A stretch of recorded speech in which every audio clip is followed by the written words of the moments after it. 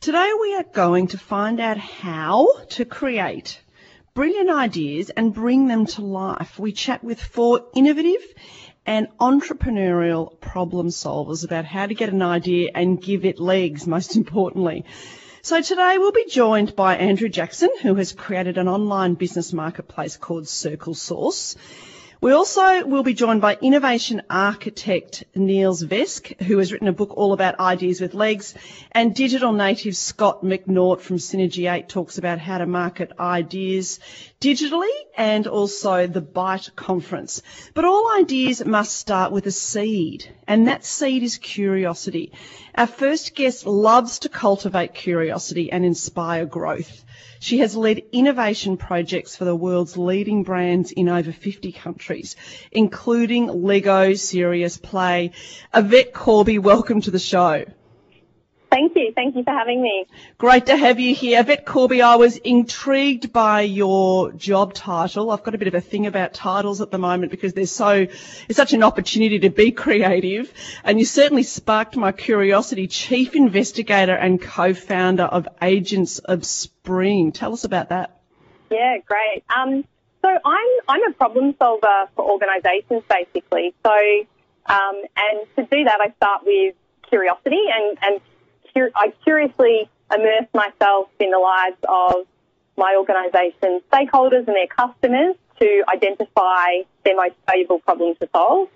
And then I use creativity to collaboratively co-create solutions that solve those problems that we've identified.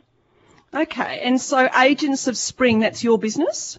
Yes, it is. And the Agents of Spring, and I guess the name has come from the agent part, is really that investigation. So we want to really get to the heart of why people do what they do and what problems that they've got that need solving.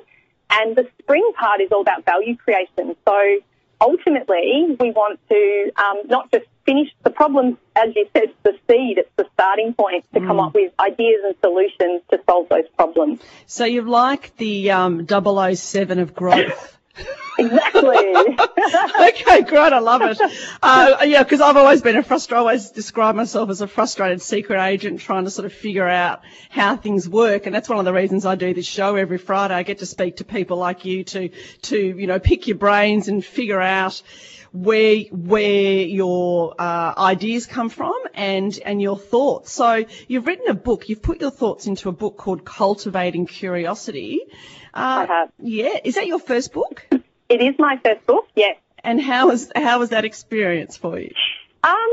It was a wonderful experience. The seeds to the book actually came. I attended the Fast Company Innovation Conference in New York at the end of 2016, and that was really where the full seed for the idea of the book came. I was sitting there listening to entrepreneurs, CEOs from some of the biggest brands around the world, and the word I kept writing down was that had been a key kind of ingredient for their success was curiosity. And I just, every day in my notebook, I had #curious, #curiosity.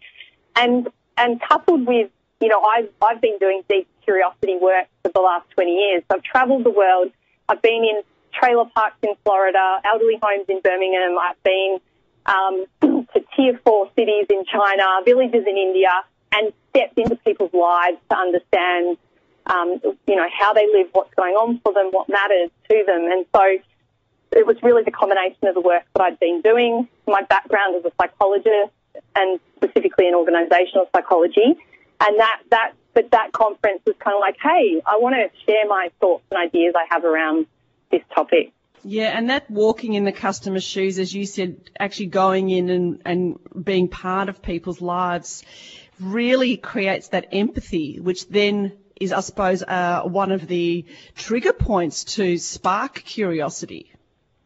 Absolutely. I think we make a lot of assumptions about how people think, how they behave, what they want, and it's not until we truly step into people's shoes and observe what the world looks like from their perspective are we able to have that empathy to even think about how to design or solve for them.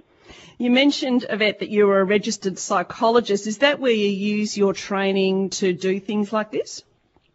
Absolutely. I think that has been a really fundamental sort of grounding for me. So in the consumer behaviour side of things, so really trying to understand the motivations and needs that people have in their daily life. That's obviously been incredibly helpful.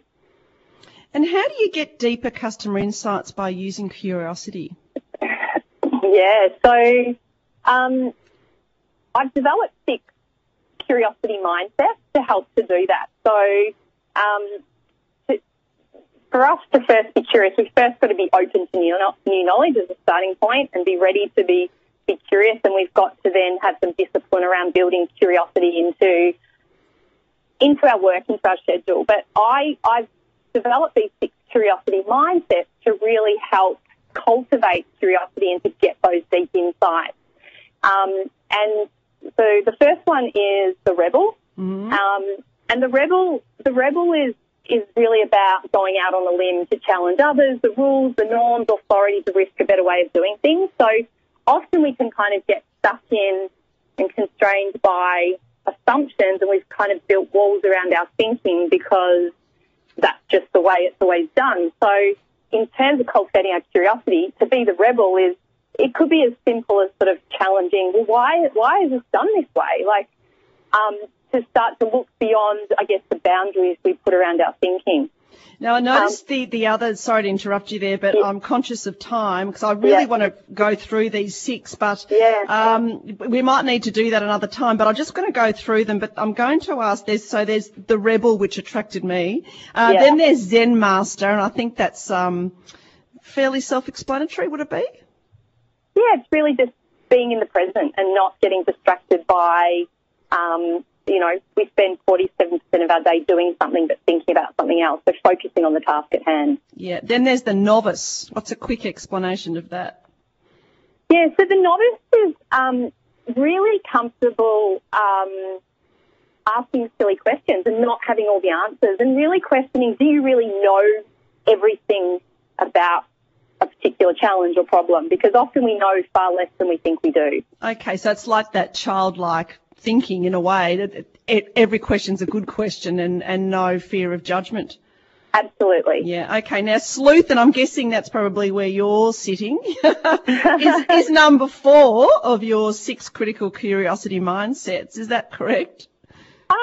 I think the sleuth is, a lot of the work that I have done centred around the sleuth, but I think we can, we can sit in a focus group and people can tell us something, but often what people say and what they do are 2 very different things. Mm. And so it's looking for those disconnects between what people say and what they do and really observing and how, if they say, I'm good at using technology, well, hey, show me that, open up your computer and show me that, because often people, they certainly don't do what they say.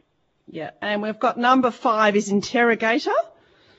Yeah, so the interrogator is really about getting to the truth of something, and this is a generous listener.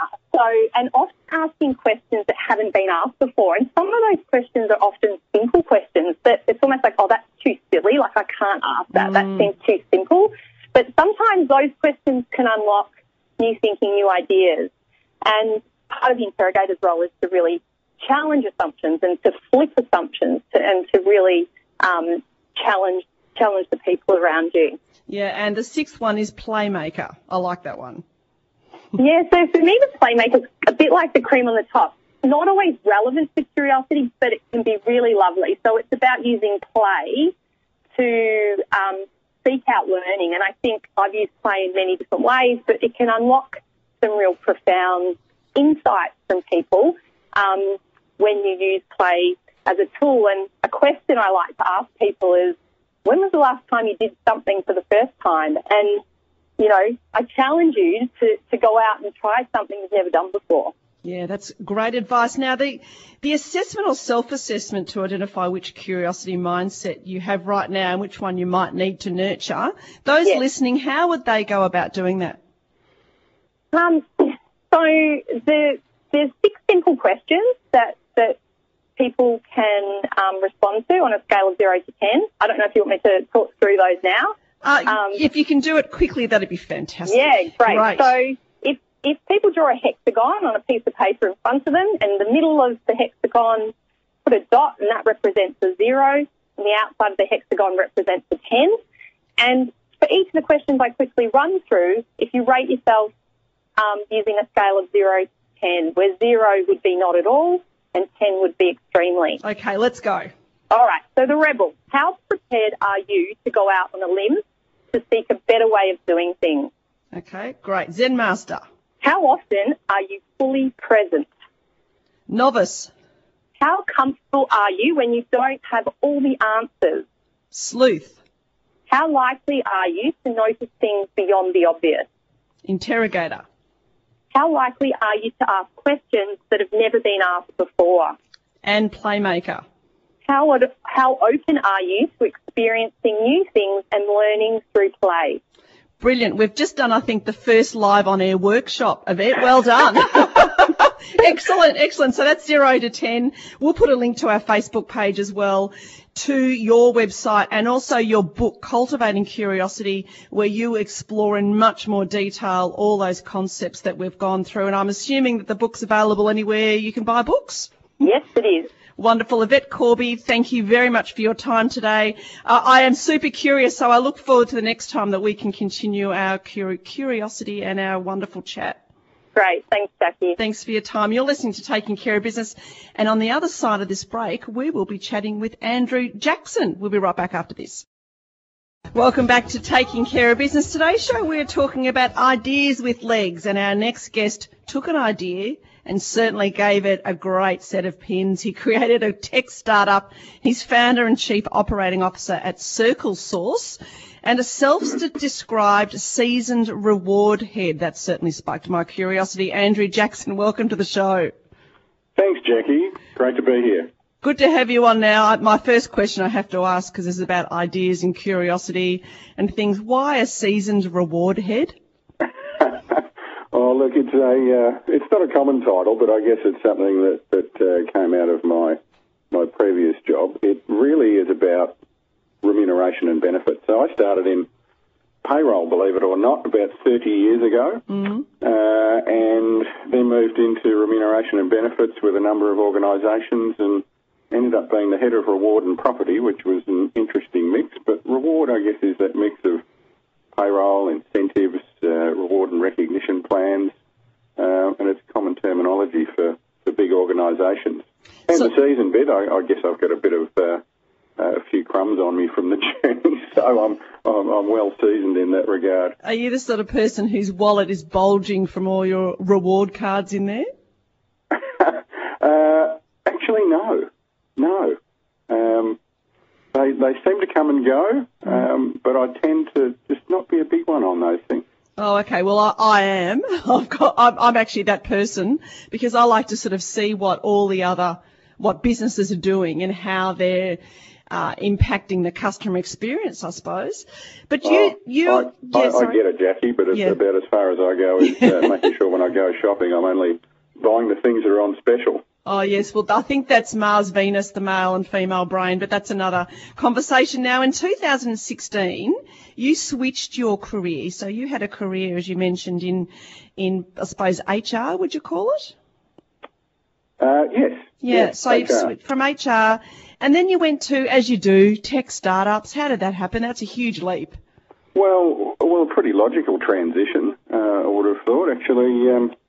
Look, it was a big shift, but the shift into the IT stream was actually born out of the issues that we had through our HR careers.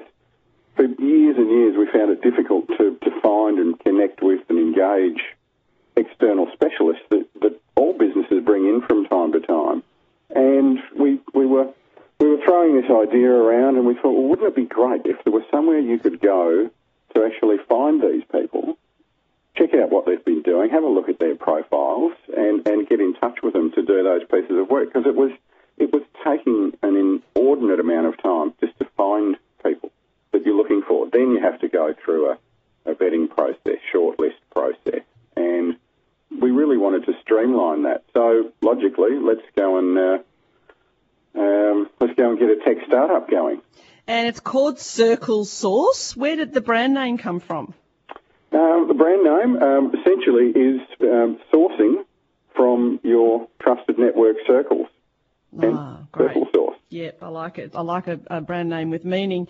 So just explain how it works. So Circle Source is a digital marketplace where buyers and suppliers can connect and do business. So it's much more than a marketplace. When we first started out, we thought, well, we need a list of suppliers. That's going to be a great start. That's going to help people. But then we thought that's just going to be a directory. And we've seen what's happened to directories over time. So we thought, okay, what if we made it a two-sided marketplace and we had both buyers and suppliers involved? So we went down that path and then we pivoted again and said, well, okay, what if we could actually have those parties connect using a platform? So we went much further than just creating an online marketplace. And I think we've seen online marketplaces come and go in a number of industries.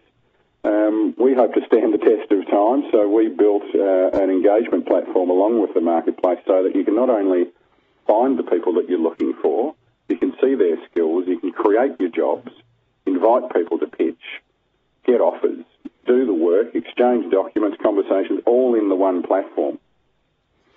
Excellent. And is it really targeted to the freelance community or small business? Is there a particular segment that would benefit the most from this platform?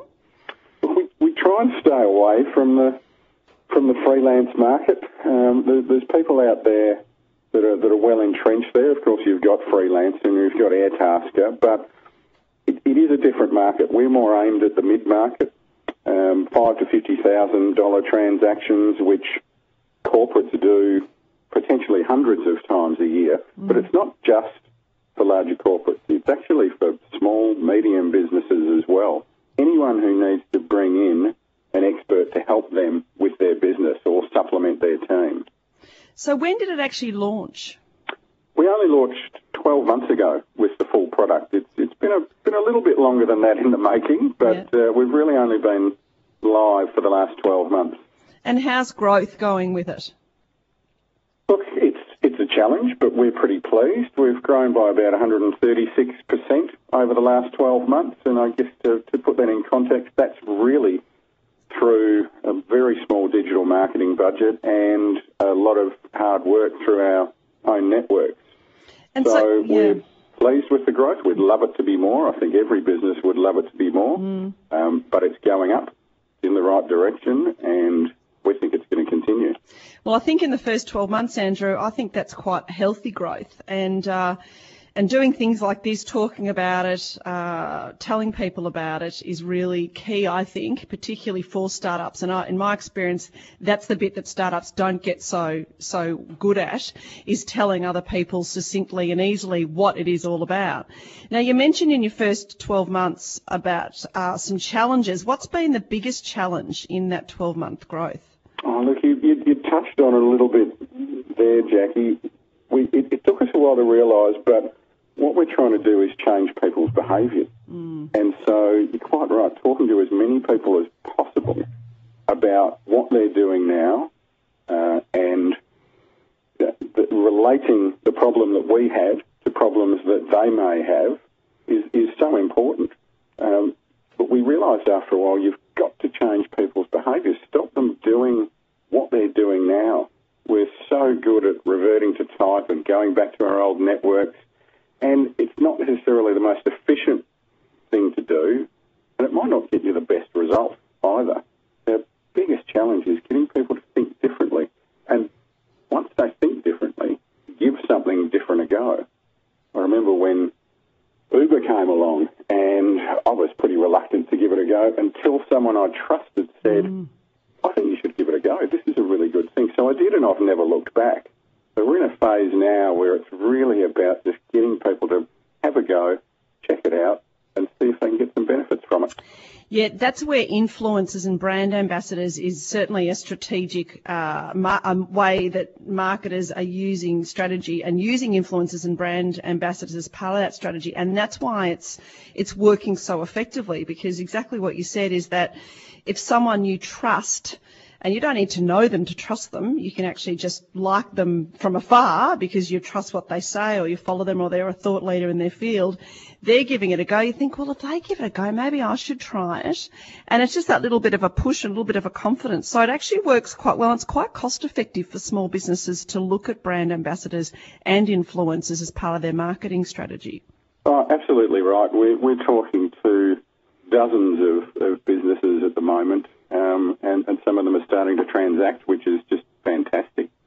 But you're right, it's so important for those people to show a bit of trust and get behind it. If we can get a few well-known brands to get behind it, that just gives you a little kick you need. And I think just as important as getting dollars is those strategic partners as well. So not only brands that you can potentially leverage off, but organisations that might be supplementary to your business in terms of being able to add some depth to the skill base and the reach.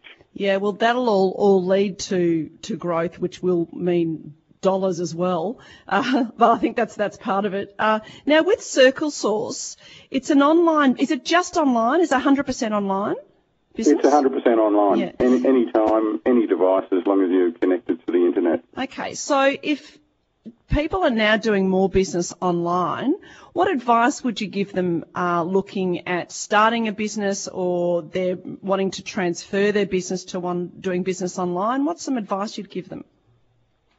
Oh, that's an interesting question. Look, it is the way that the world is going to go. We trust, well, sometimes we don't trust, but we trust an awful lot of what's going on online. And you look at the take-up of digital devices, for example, in Australia. We all use them. We're one of the most prolific users of iPads and iPhones, smartphones, those sorts of things, but sometimes we can be pretty slow in adopting that online technology. My advice to people would be to be persistent, knowing that going online is just going to happen more and more. So don't give up. I think the other thing is have a good digital marketing strategy.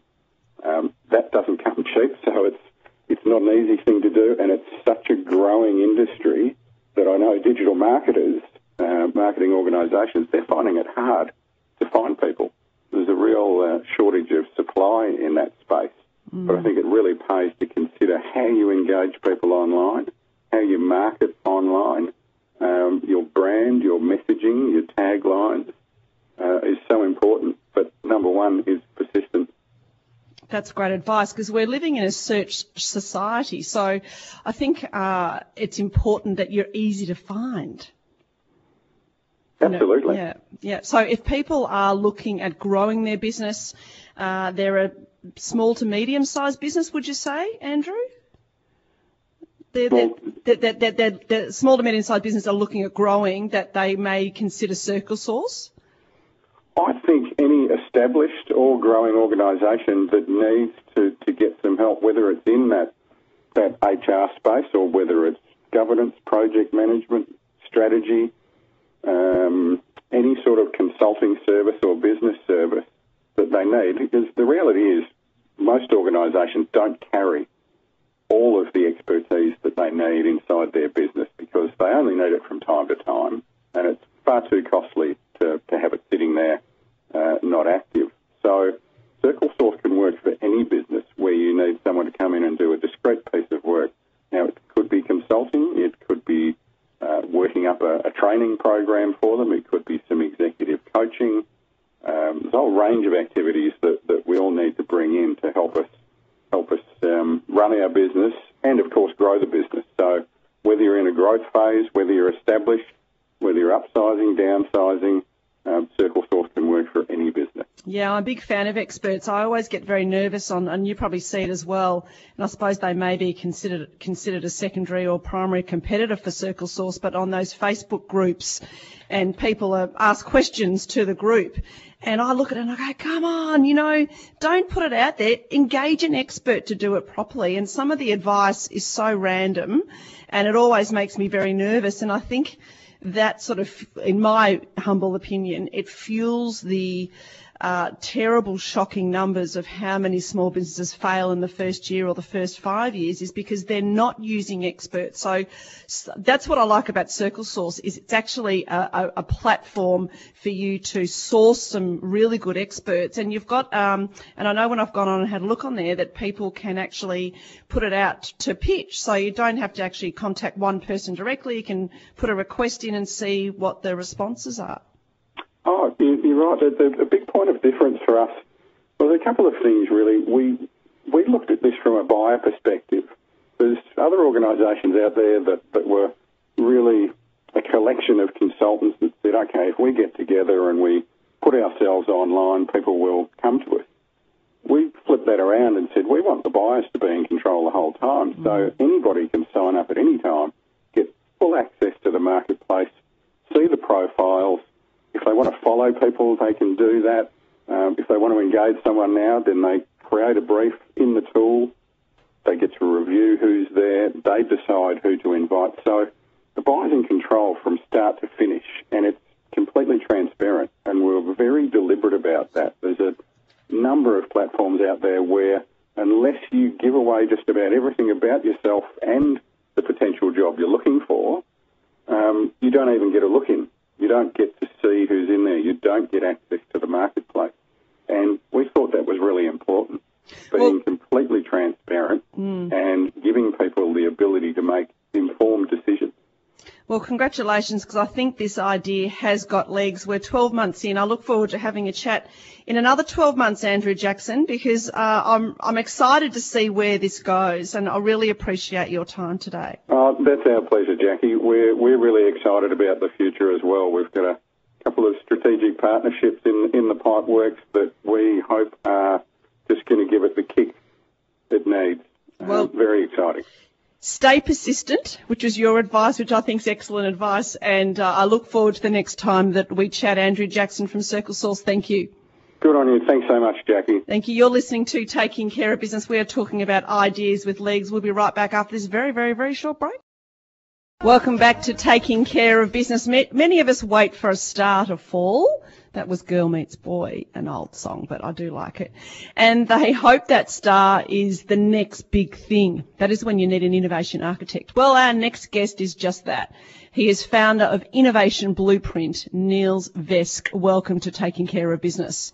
Okay, thanks for having us. Great to have you on the show.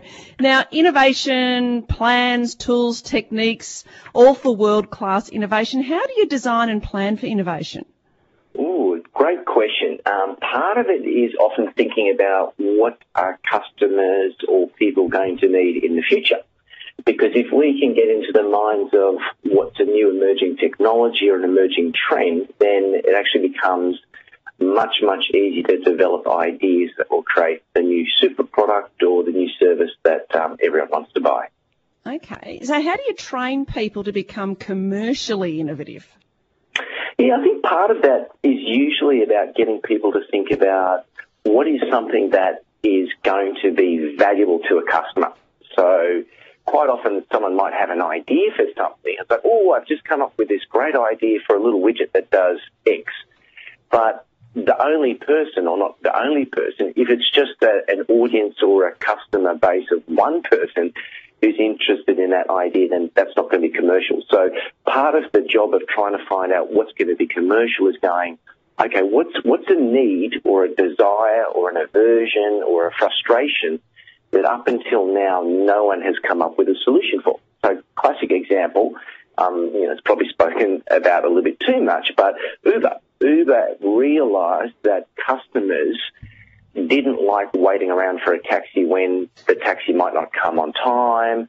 That was one thing they didn't like. They also realised that there were a lot of people who worked as taxi drivers who felt that they were underpaid because if they weren't doing a job driving around, they weren't getting paid. So they put a series of these different customer frustrations together to come up with the idea of Uber, which obviously, as we all know, enables you to see when a car's coming to you, and it gives people part-time work that they can work when they want with their own vehicle. So it's a win-win situation. Yeah, so it's actually, I suppose, the mindset of being a problem finder first and then identifying the problem and then coming up with the solution. So I suppose it's a marketing 101. It's much easier to fulfill a need than create one. Is that the premise? Yeah, I think, you should come and work for me, Jackie. No, eloquently put there. It's definitely about finding the problem. And but sometimes, again, it's not always just a problem. It could also be a desire. So let's say, for example, if I'm travelling for work and I go to another state, I might need a place where I can have some shelter. I need a room for the night, but I might desire to have a deluxe experience, or I might desire to actually feel like I'm a member in the community, or that I actually have an activity so I'm not nils, no friends and left alone on a Friday night. So someone said, okay, well, how could we give our guests who come to our hotel or wherever it is that they might be going to connect with some other guests and meet some real people rather than being stuck alone in the hotel having room service? So that's a desire that can also lead to great insights and great ideas. Now, on your website, innovationblueprint.com.au, you've got a lot of information there, and one that I found most interesting, you said 90% of organisations say that innovation is one of their core values, which I tend to agree with, but only 2% will have an innovation structure, and only around 4% will have had any basic innovation training. That doesn't add up, does it? Yeah. Well, it's kind of scary, but when you think about the idea that as you said, most companies will say, right, we live and breathe innovation, and then you go, okay, well, what sort of structures do you have in place for innovation? Is there an opportunity for people to come up with ideas? Is there, do you have any training for innovation? And you go, oh, not really. Do you give your team permission, that is time or support or resources to innovate? Oh, no. So, well, what do you expect them to just do it without it? If you want people to innovate, you've got to give them the how to, you've got to give them the want to, and you've got to give them the chance to. So if you don't have those three things, innovation just doesn't happen.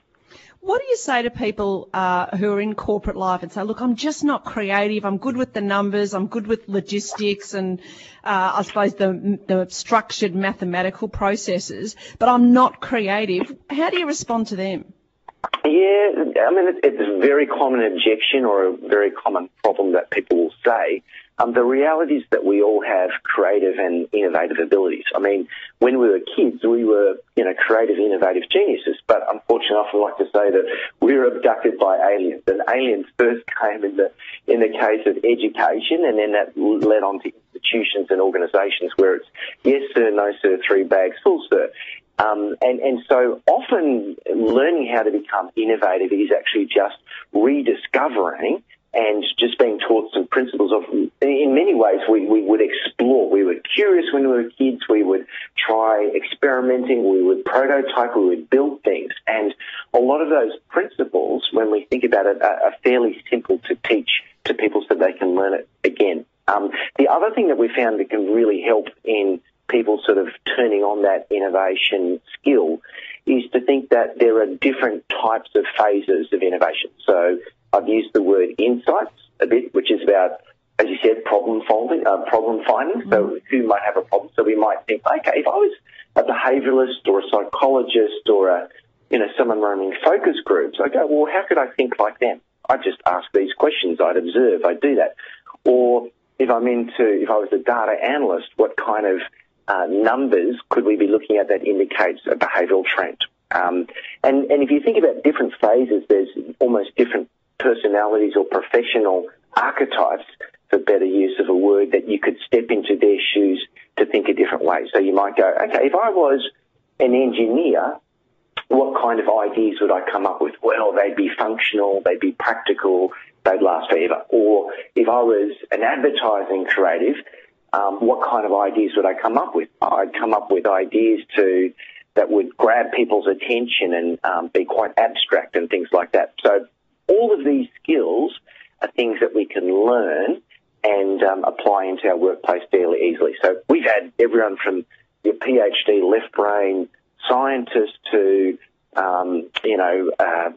surgeons and all kinds of things learn how to become innovative, even though they might think, oh, I'm not innovative to begin with. Yeah, it's a limiting belief and a limiting mindset, I think. But you've actually explored this in more detail in your new book, which I've actually been inspired to name the show today, Niels. It's called Ideas with Legs, is your new book, which I think is a fantastic title. So congratulations on that. And in it, you describe the difference between a trend and a fad. And I found that interesting. So what is the difference? Yeah, so a big thing is people go, well, a fad is something that generally looks like it's going to be promising. It looks like it's going to be something that's going to be hanging around for a while, and then just when you think it's going to sort of turn up, it disappears. So if anyone's old enough, you might remember an idea of the pet rock. Do you ever remember those? Yes, I do. Yeah, yes. Okay.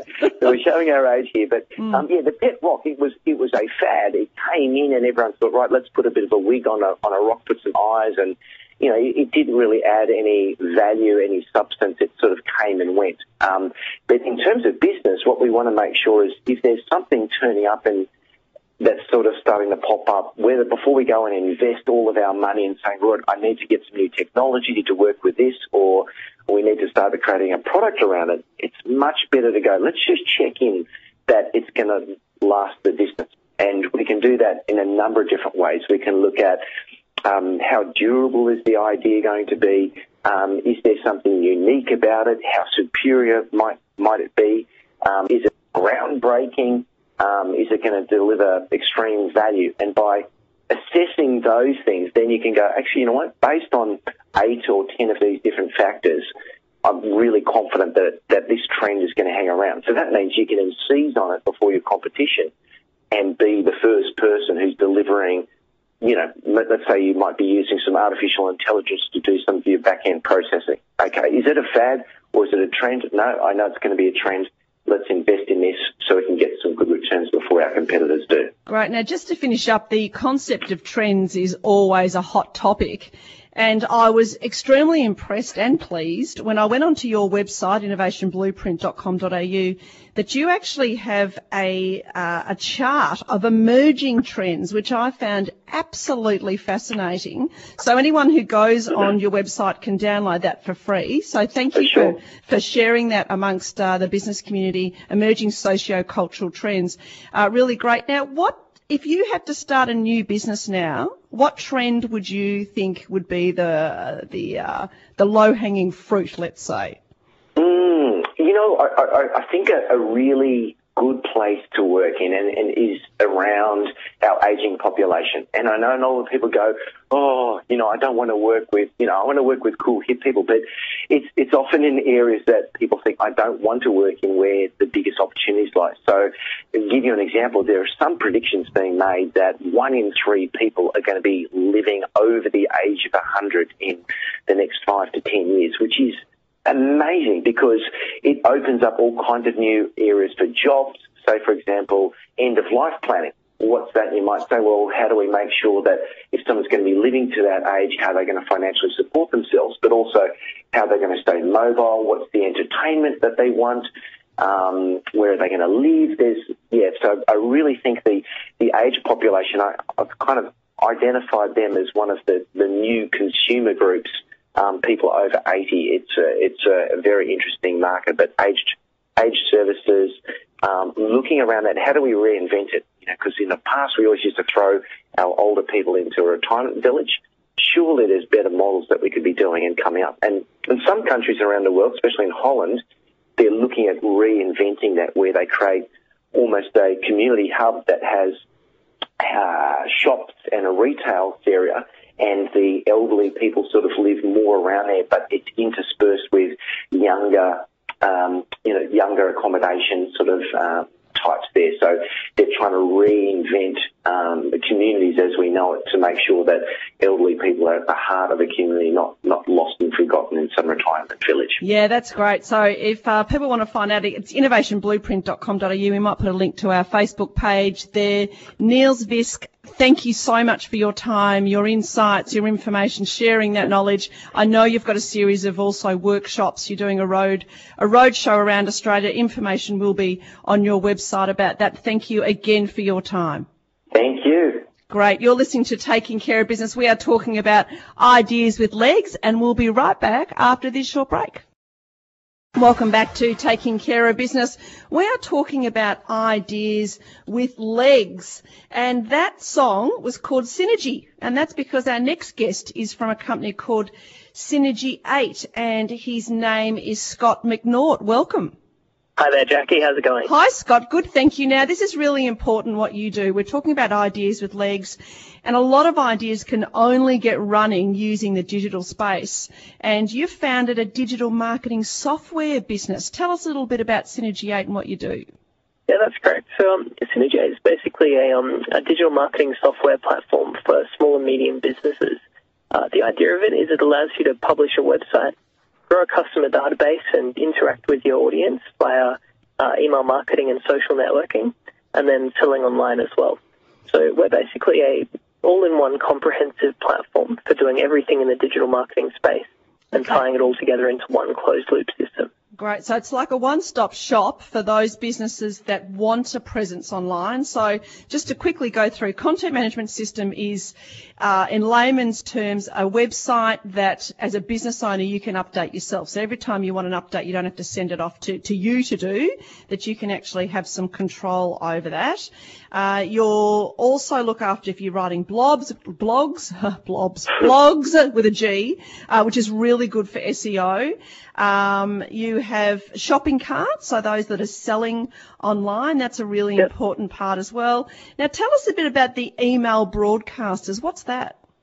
Okay, so basically as a business, when you get established enough, you'll probably have a bit of a following. So, you've attracted a few customers and you want to get that repeat business. So email marketing is a really great way to do that. So if you've got consent to send to your customers, maybe they've purchased something and have agreed to, receive marketing material from you, you can basically send them, email campaigns with follow-up promotions and offers and get them coming back to your business for repeat business. Okay, and so we talked about trends. We were talking with Niels Visk on the other side of the break before I was chatting with you, and we were talking about trends. So I'm really interested in your opinion on what trends you're seeing in the digital space. Yeah, so, digital marketing is a very fluid space and it's always changing, but I think the thing that's really on people's minds and, what's on in conversation a lot at the moment is security and privacy. There's a lot of new laws coming out in Europe about privacy through the GDPR, and also in Australia we've got new mandatory data breach regulation as well. And also with what's happened with Facebook and them getting in trouble with their privacy policies as well. So I think that's something that's really on people's minds, and a trend that's happening at the moment is people need to know where their data is being hosted and stored, and making sure that that's very secure. And something that could help with a lot of that is just doing a simple review of all of the apps and things where your data is being housed, and just checking over all of the security settings on them and just tightening everything up there. That's a really great tip. So if a business is looking at starting to have an online presence, or they're looking at starting a business online, they've had this idea, they've seen a need in the marketplace, they're wanting to start a business, and whether it's sell a product or service online, what advice would you give them? Yeah, so if you're just starting out, the social space is definitely where you want to be if you're just starting out. So it's obviously free to get started, and you can start collecting customers that way by referring people to your social pages. But if you're doing social, it's important to know where your customers are as well. So if you're doing a business to business sort of relationship, LinkedIn is probably a really good spot to start there. And if you're maybe like a florist and have a really visual product, maybe Instagram could be a really good spot to start. So choosing the networks to focus on, depending on where your customers are, would be a really good start. Yeah, I think that's really key. And look, I'm a big fan of experts, so I'm just going to pick you up there, Scott, on the free to start. I think it's worth putting a bit of money aside to engage an expert to help you write a social media strategy, because I see this sort of random posting and, as you said, actually knowing where your customers are. Yeah, for sure.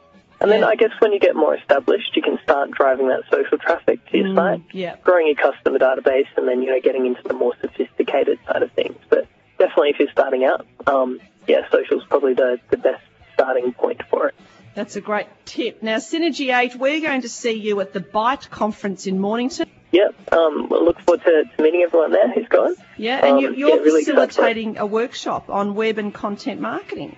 Yeah, that's correct. So one of my colleagues, Joel Campbell, is basically doing a nice little workshop on that, presenting a whole lot of informative tips. So, yeah, I look forward to seeing you guys at that. Yeah, we really look forward to it as well. We're really excited about that. Scott McNaught, thanks again for your time. Love it. Thanks, Jackie. That's the end of another stimulating show. We hope you've enjoyed eavesdropping on our conversation, picked up some tips, learned something new, or at the very least feel inspired. If you just joined us, you missed a lot. The podcast will be on the website, rwpfm.com.au, and you can connect with me to continue the conversation, Jackie Mitchell, on social media or at brandstorm.com.au. Thank you today to our worldly and thought-provoking guests. We look forward to your company next Friday at 11 a.m. In the meantime, keep taking care of your business.